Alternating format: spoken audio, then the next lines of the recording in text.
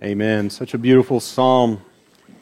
Thank you for remaining standing now as we turn back to our teaching and preaching through the book of Galatians.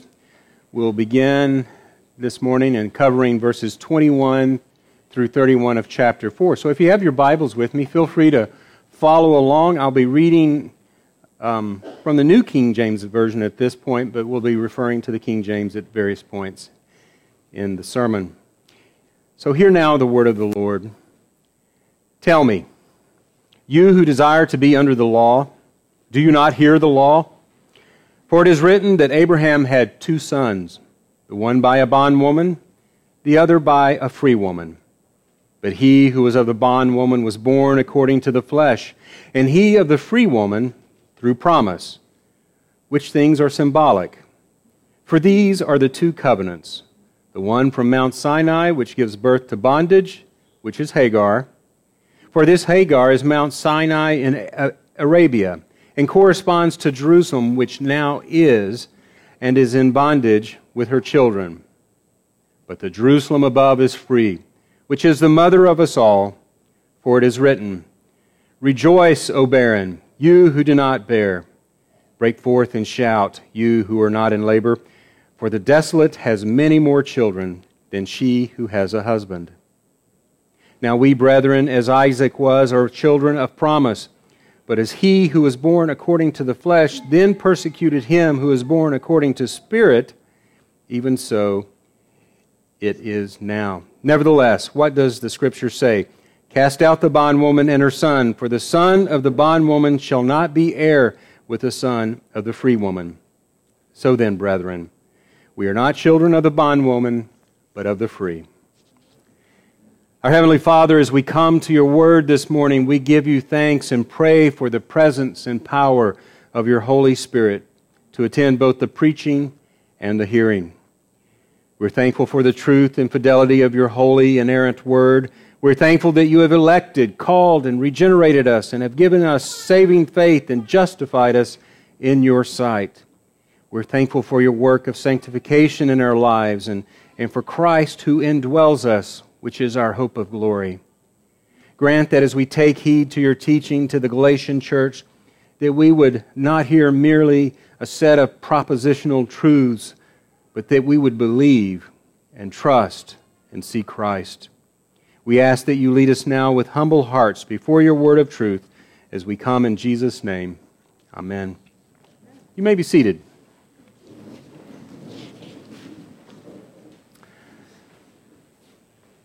In all of the other religions of the world, man is required to do something to earn his salvation.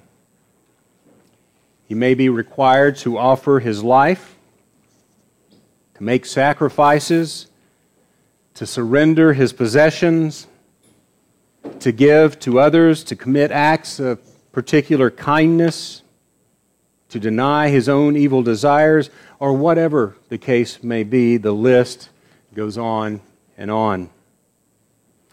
This fallen human tendency certainly found its way into Old Testament Israel and then, of course, into the churches of Galatia. In Israel, before the covenant at Sinai, Abraham and Sarah thought they could lay hold of God's covenant promise by their own efforts. This pattern is found in Abraham's offspring. Think, for example, of Jacob, who tried to lay hold of the covenant blessing through his deception and cunning. It was not until God wrestled with Jacob in the wilderness and struck his hip that he realized that it was only by God's mercy that he could obtain the covenant blessing and not through his own sinful efforts. Many in Israel thought that by circumcision or by sacrifices they could somehow make themselves fit for God. We also see this works righteousness mindset illustrated in the rich young ruler who asked Jesus, what must he do to inherit eternal life? The answer is always the same. Look to Christ, follow Jesus. Lay aside all of those things which vainly promise to deliver you, those things in which you have foolishly placed your hope, and have therefore become idols in your life, and place your hope and faith in the Son of God. It's that simple. Why, oh why, do we continue to prefer heavy burdens to a yoke that is easy? Why would we rather have a list of legal requirements to be followed perfectly? Requirements that we will most certainly fail to keep. Why would we prefer striving in our own strength to simply receiving by faith the gracious gift of life from a Savior who has already kept the law perfectly for us? This is the fundamental point that so many in our day, even those within the church, fail to see, and this is the precise nature of the gospel. For if by one man's offense death reigned through the one, much more those who receive abundance of grace and the gift of righteousness will reign in life through the one, Jesus Christ. In fact, in our own day, even as in Paul's day, the common response is one of unbelief. How can God require nothing in terms of man's own obedience? Would not such a free redemption lead to rampant lawlessness?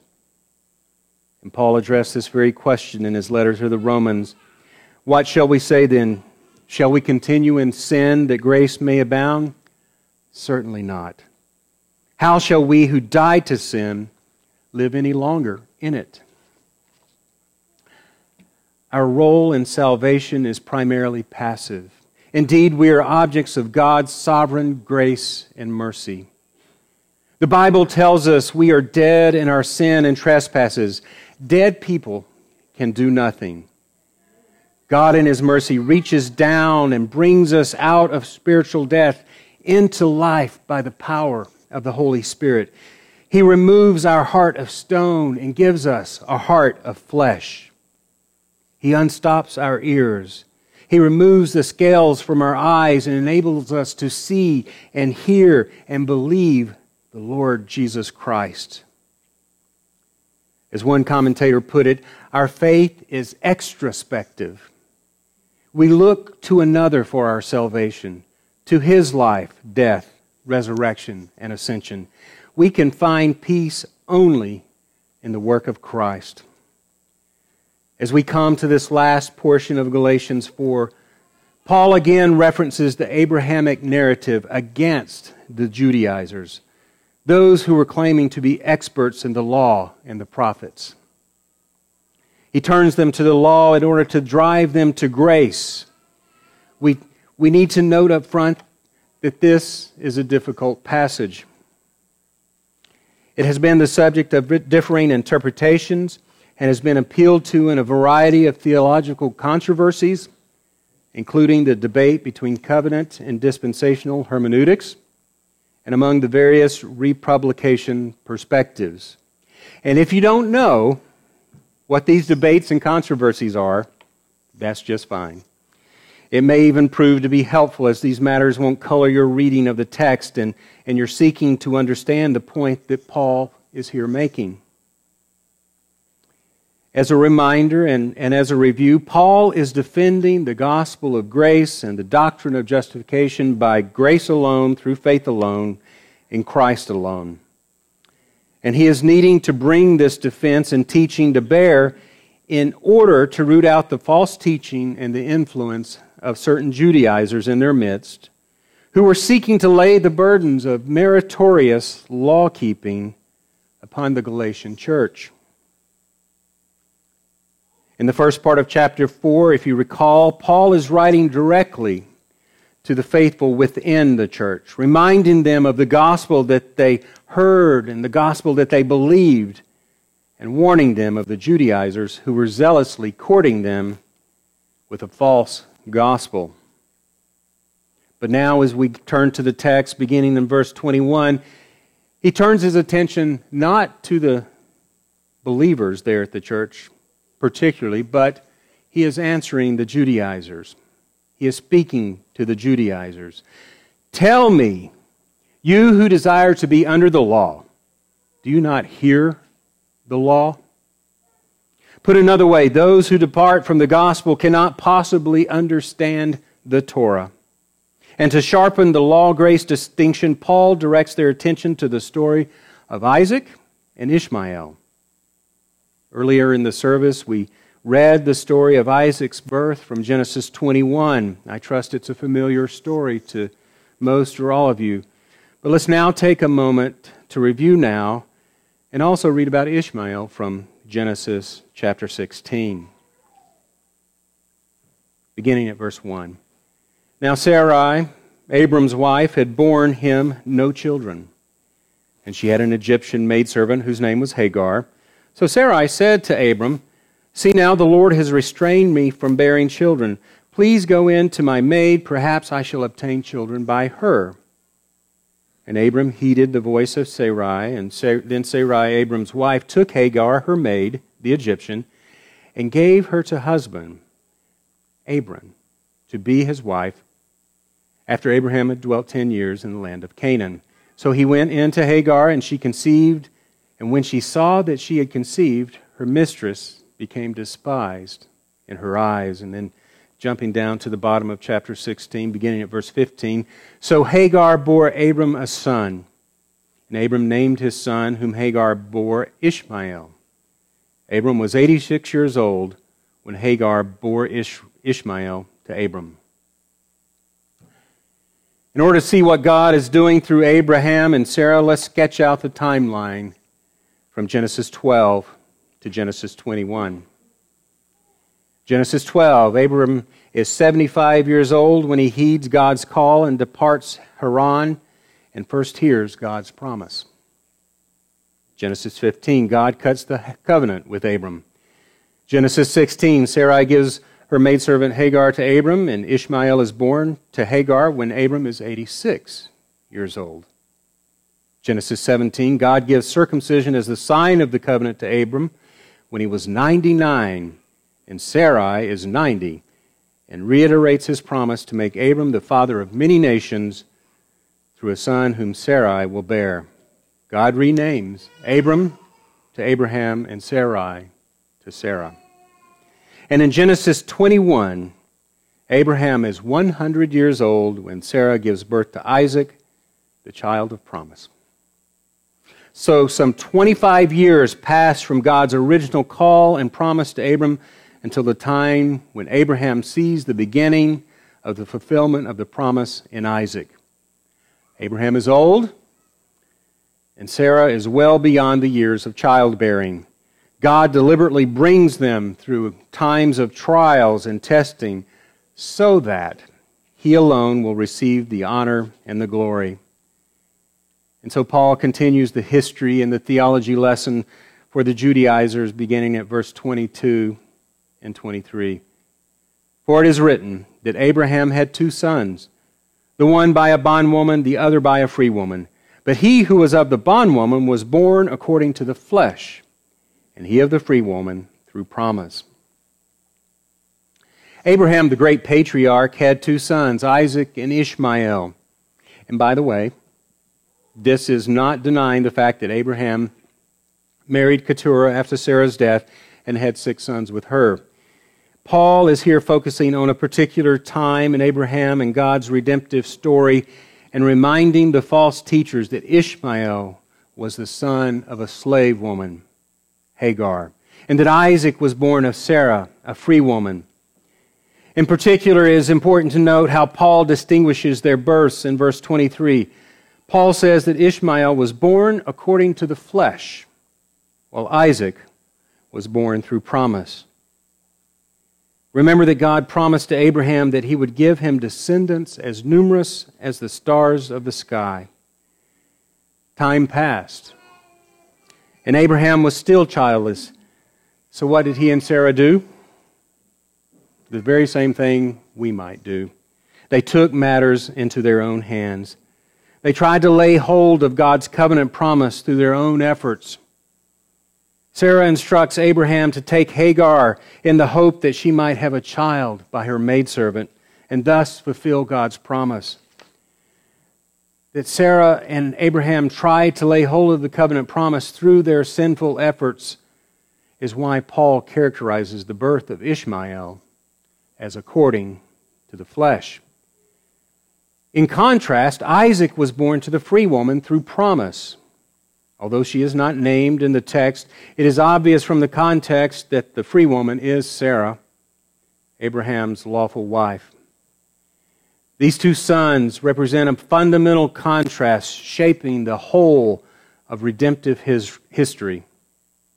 Ishmael's birth according to the flesh and Isaac's birth through promise demonstrate the contrast of law and grace. That is Paul's whole point here. Hagar and Ishmael correspond to our striving and trying to achieve salvation apart from works. Ishmael was born in the ordinary way by a slave woman, whereas Isaac was born by promise in the intervention of grace. These contrasts, slavery versus freedom, flesh versus promise, are at the forefront of Paul's concern. And Paul is here teaching the Judaizers that they should have known. The contrast between unbelief and faith, between law and grace, is demonstrated and is evident throughout all of Scripture. Paul is calling the Judaizers to know and remember the Word. In the garden and after the fall, the law being written upon their hearts reveals to Adam and Eve that they are naked, and they attempt by their own devices to cover themselves to keep the law, but blood must be shed, and God graciously clothes them in animal skins. God's grace at the beginning. By faith, Noah, being graciously warned by God of things not yet seen, moved with godly fear, prepared an ark for the saving of his household, by which he condemned the world and became heir of the righteousness which is according to faith. And God graciously saved him and his family. By faith, Abraham, when he was tested, offered up Isaac, and he who had received the promises offered up his only begotten son, of whom it was said, "In Isaac your seed shall be called." And God graciously provided the ram as a substitute. God graciously preserved his people through his mighty acts he performed at the hand of Joseph and Moses, and on and on. Paul is telling the Judaizers that if they had read the Torah with understanding, they would have heard and not fallen into the error of thinking that one could be made righteous by law-keeping in the flesh. Righteousness and justification are all of grace through faith from beginning to end. And Paul goes on to further explain what God has revealed through Sarah and Hagar, beginning at verse 24. Which things are an allegory. For these are the two covenants, the one from Mount Sinai, which gendereth to bondage, which is Hagar. For this Hagar is Mount Sinai in Arabia, and answereth to Jerusalem, which now is, and is in bondage with her children. But Jerusalem, which is above, is free, which is the mother of us all. And this is the point where we can easily be tripped up or become confused as we read the text. And this can happen in a couple of different places. The first place we need to read with care is in Paul's use of the term allegory in verse 24. I believe that most translations, King James, ESV, NASB, translate the Greek word here as allegory. The New King James is perhaps trying to help us a bit by translating it symbolic. But the Greek word used here is the same word from which we get our English word allegory. That said, we need to understand that Paul is not using allegory strictly in the same sense that we would. For example, Pilgrim's Progress is a very familiar allegory, and it is a fictional story intended to tell of Christian spiritual journey through the use of figures, symbols, and metaphors. These figures, symbols, and metaphors correspond to spiritual truths, but the story is fictional. But Paul is clearly not denying the historical reality of the persons Abraham, Sarah, Hagar, Isaac, and Ishmael. The way Paul is using allegory more closely aligns with how we would understand types. As Barrett puts it, it is not legitimate to impose on Paul's use of the word allegory any modern technical definitions. Had he been using our hermeneutical jargon, Paul would have called it a type. So what is a type? One definition of type in this sense is a premeditated resemblance which God has built into the Bible and history to illustrate and teach truth, to make it easier to grasp than if it were only stated in prosaic and propositional terms. It is a kindness of God to stir our minds and imagination by the use of types, to make an unforgettable impress. I see it as God's way of putting His brand on our brain so that we cannot escape the impact of truth. That's a good definition. Webster's 1828 defines type as a figure corresponding to another figure, that of which the type is the pattern or representation. Thus, the Paschal Lamb in Scripture is the type of which Christ is the antitype. Does anybody know if that's still in the dictionary defined that way? I'm not sure that it is. In Scripture, a type always has an antitype. Scripture itself identifies the antitype so that we don't go astray on a wild typology goose chase. Considering the example given in Webster's 1828, we could turn to 1 Corinthians 5:7 and read, "For even Christ our Passover is sacrificed for us," and see that Jesus is the antitype of the Passover lamb. By the way, what Paul does with Hagar and Sarah, he does as the Holy Spirit-inspired author of God's revelatory Word. This is not a liberty that we have as we exegete God's Word. We are not to read into the Word types and antitypes that aren't there, as an aside. The second place folks tend to get distracted in this text is in Paul's use of the term covenant. Despite the appearance of the word "the" in some translations, for these are the two covenants, it is important to note that in the Greek text, no definite article governs the phrase "two covenants." And given the context and correspondence that Paul is making, it would be errant and misleading to see the two covenants as referring to the covenant of works and the covenant of grace. The law given to Moses at Sinai is not a republication of the covenant of works in the sense that it is a parallel or optional means of justification. I need to say that again? Okay. The law given to Moses on Mount Sinai is not a restatement, a republication of the covenant of works in the sense that it is a parallel track or an optional means to be justified before God. There is one way to God through Jesus Christ our Lord. There is one gospel, and that is the only way. And so we don't want to form this dichotomy in our head when we read two covenants here. The law, rightly understood, serves the covenant of grace and is not something to meritoriously attach to grace in order to earn favor with God. We should never pit the law of God over and against the covenant of grace. How often have you heard that? We should never pit the law of God over and against God's gracious covenant in dealing with His people. The law of God is holy, just, and good. The law was given to Moses to teach the greatness of our sin and misery and thereby to show us our need for the Savior and thus point us to Christ. This is referred to as the pedagogical use of the law. The law was given to restrain evil and to serve as the norm for civil life, even after the expiration of the Israelite theocracy. This is known as the civil use of the law. And the law was given to serve insofar as it is a summary of the moral law as the moral norm for Israelites and for New Covenant Christians, and to reveal that which is pleasing to God. And this is the normative use of the law. Go back and look up the 3 uses of the law if you're interested in finding out and reading more. What Paul is teaching here is that the 2 mothers represent 2 covenants by which Paul means 2 antithetical approaches to salvation.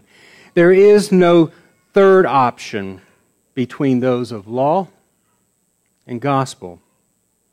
Hagar points to Sinai and stands for the present Jerusalem with its legalism. Sarah, by implication, points to the heavenly Jerusalem, that is the realm and method of grace. This free Jerusalem is our mother.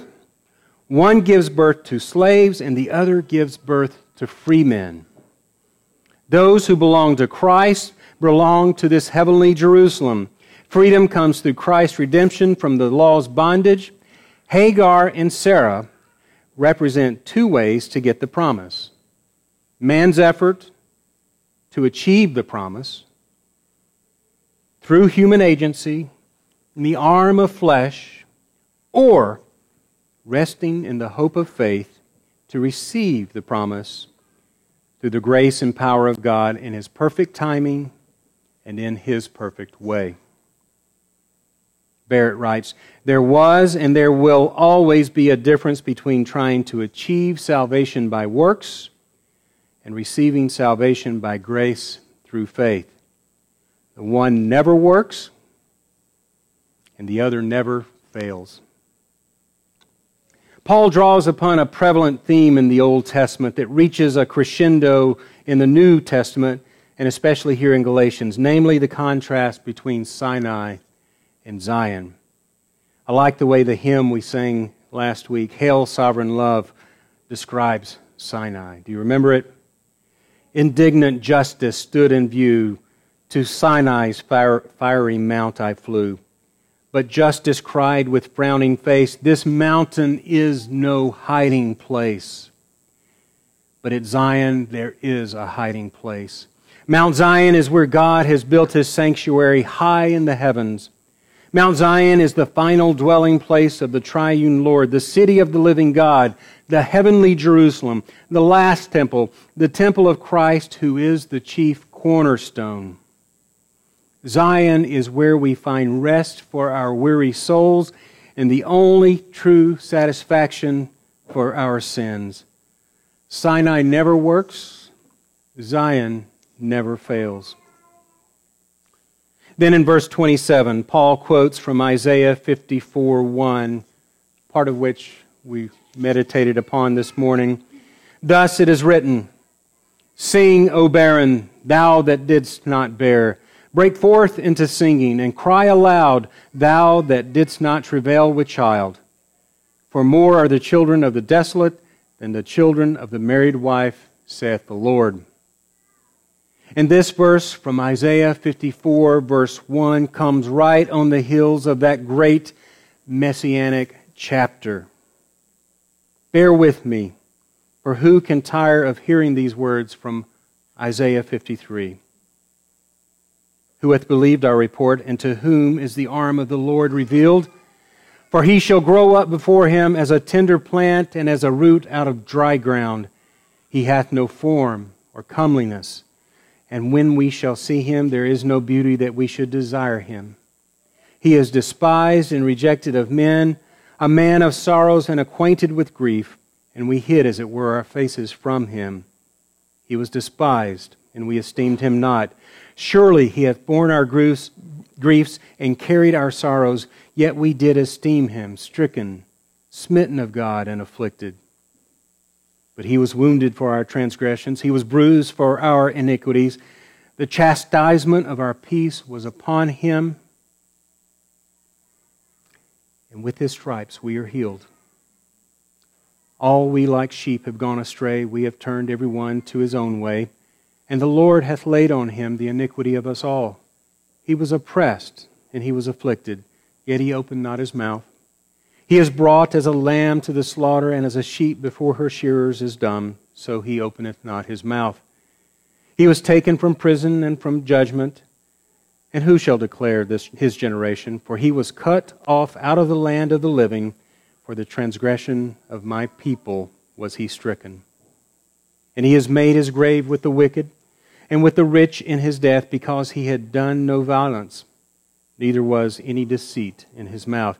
Yet it pleased the Lord to bruise him. He hath put him to grief. When thou shalt make his soul an offering for sin, he shall see his seed.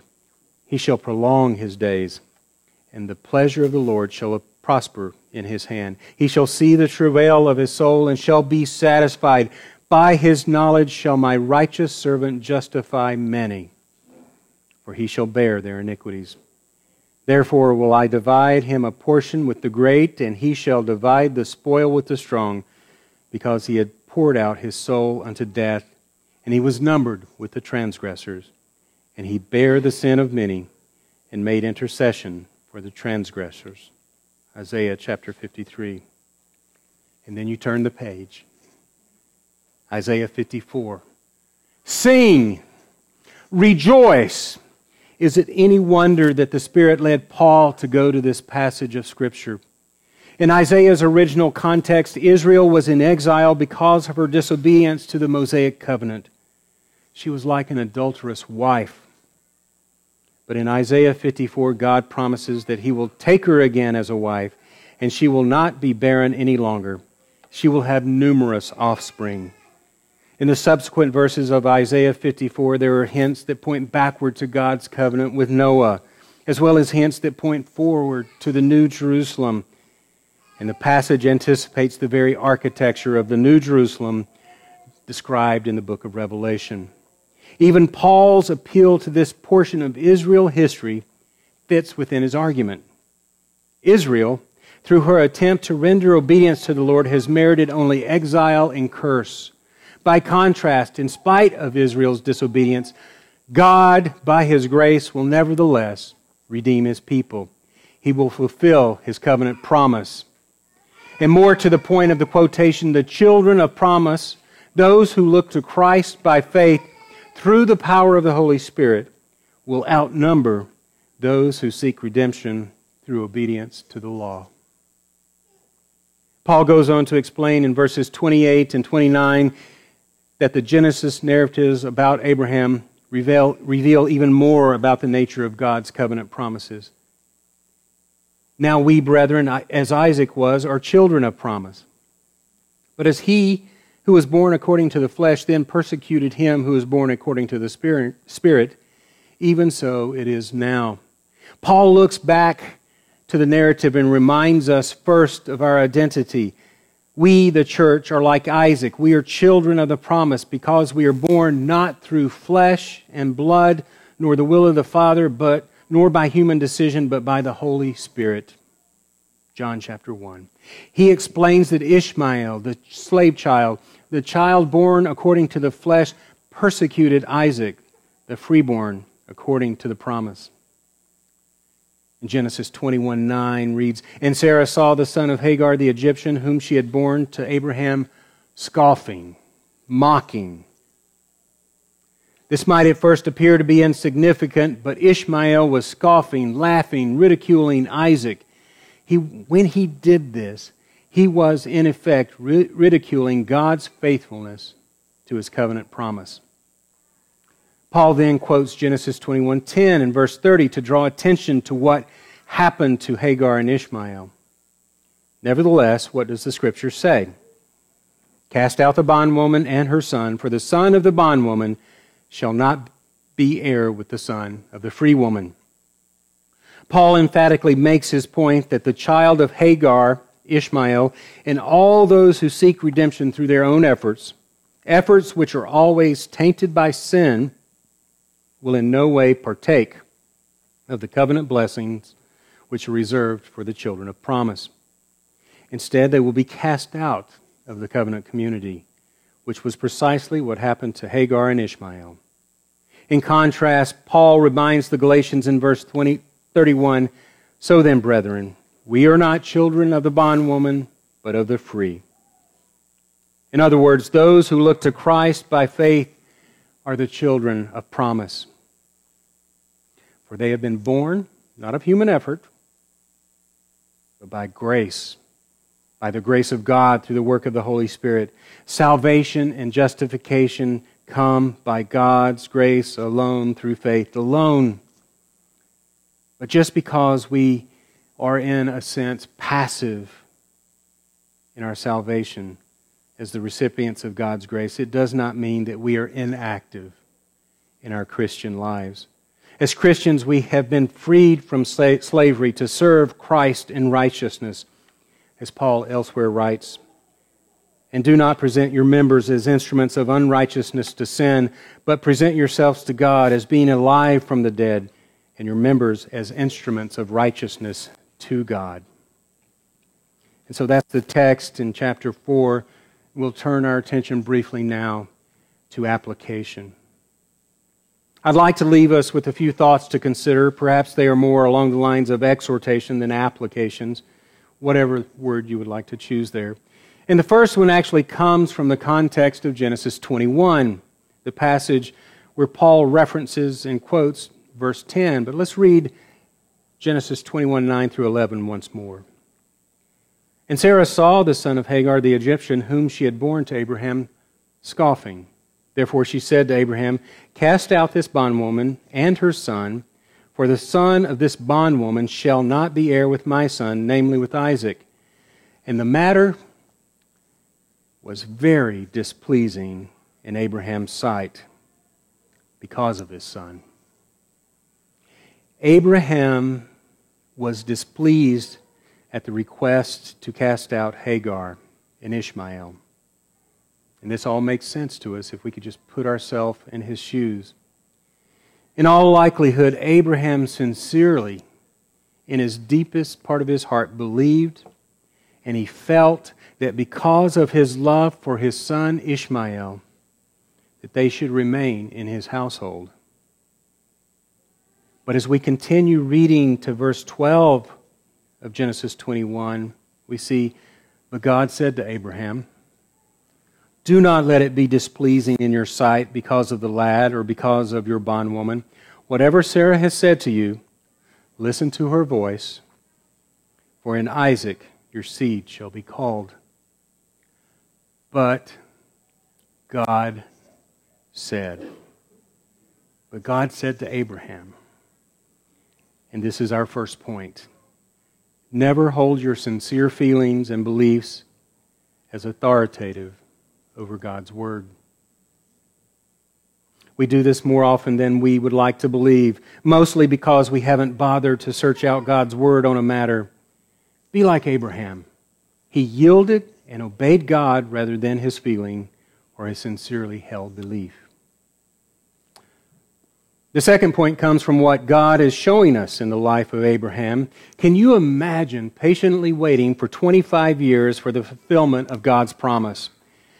We can't wait 25 minutes for that text someone promised us to come in.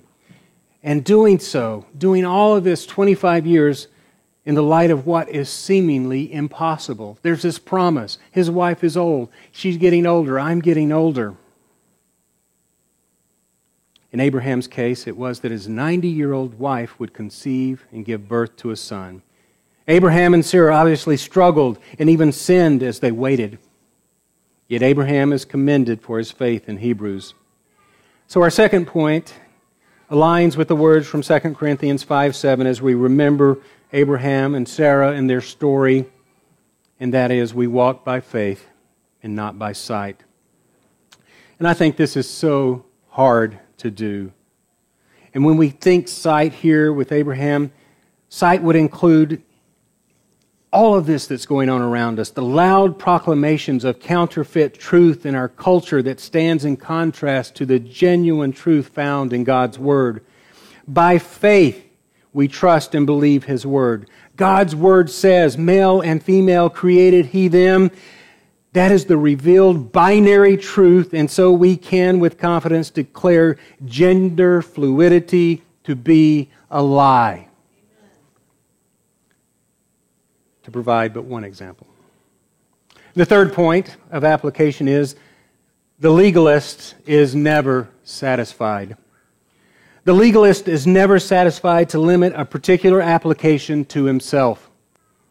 He always wants to impose it upon others, judge them, and ultimately persecute them. Why weren't the Judaizers satisfied to keep the law and let the Gentile Christians enjoy their liberty in Christ? You ever think about that? Well, they were zealous for the law and merely trying to honor God in their application, some might say. But Paul replies, "Tell me, you who desire to be under the law, do you not hear the law? The Judaizers should have known better. They should have seen God's grace and liberty at work throughout the Scriptures and not fled back into bondage, seeking to take others with them."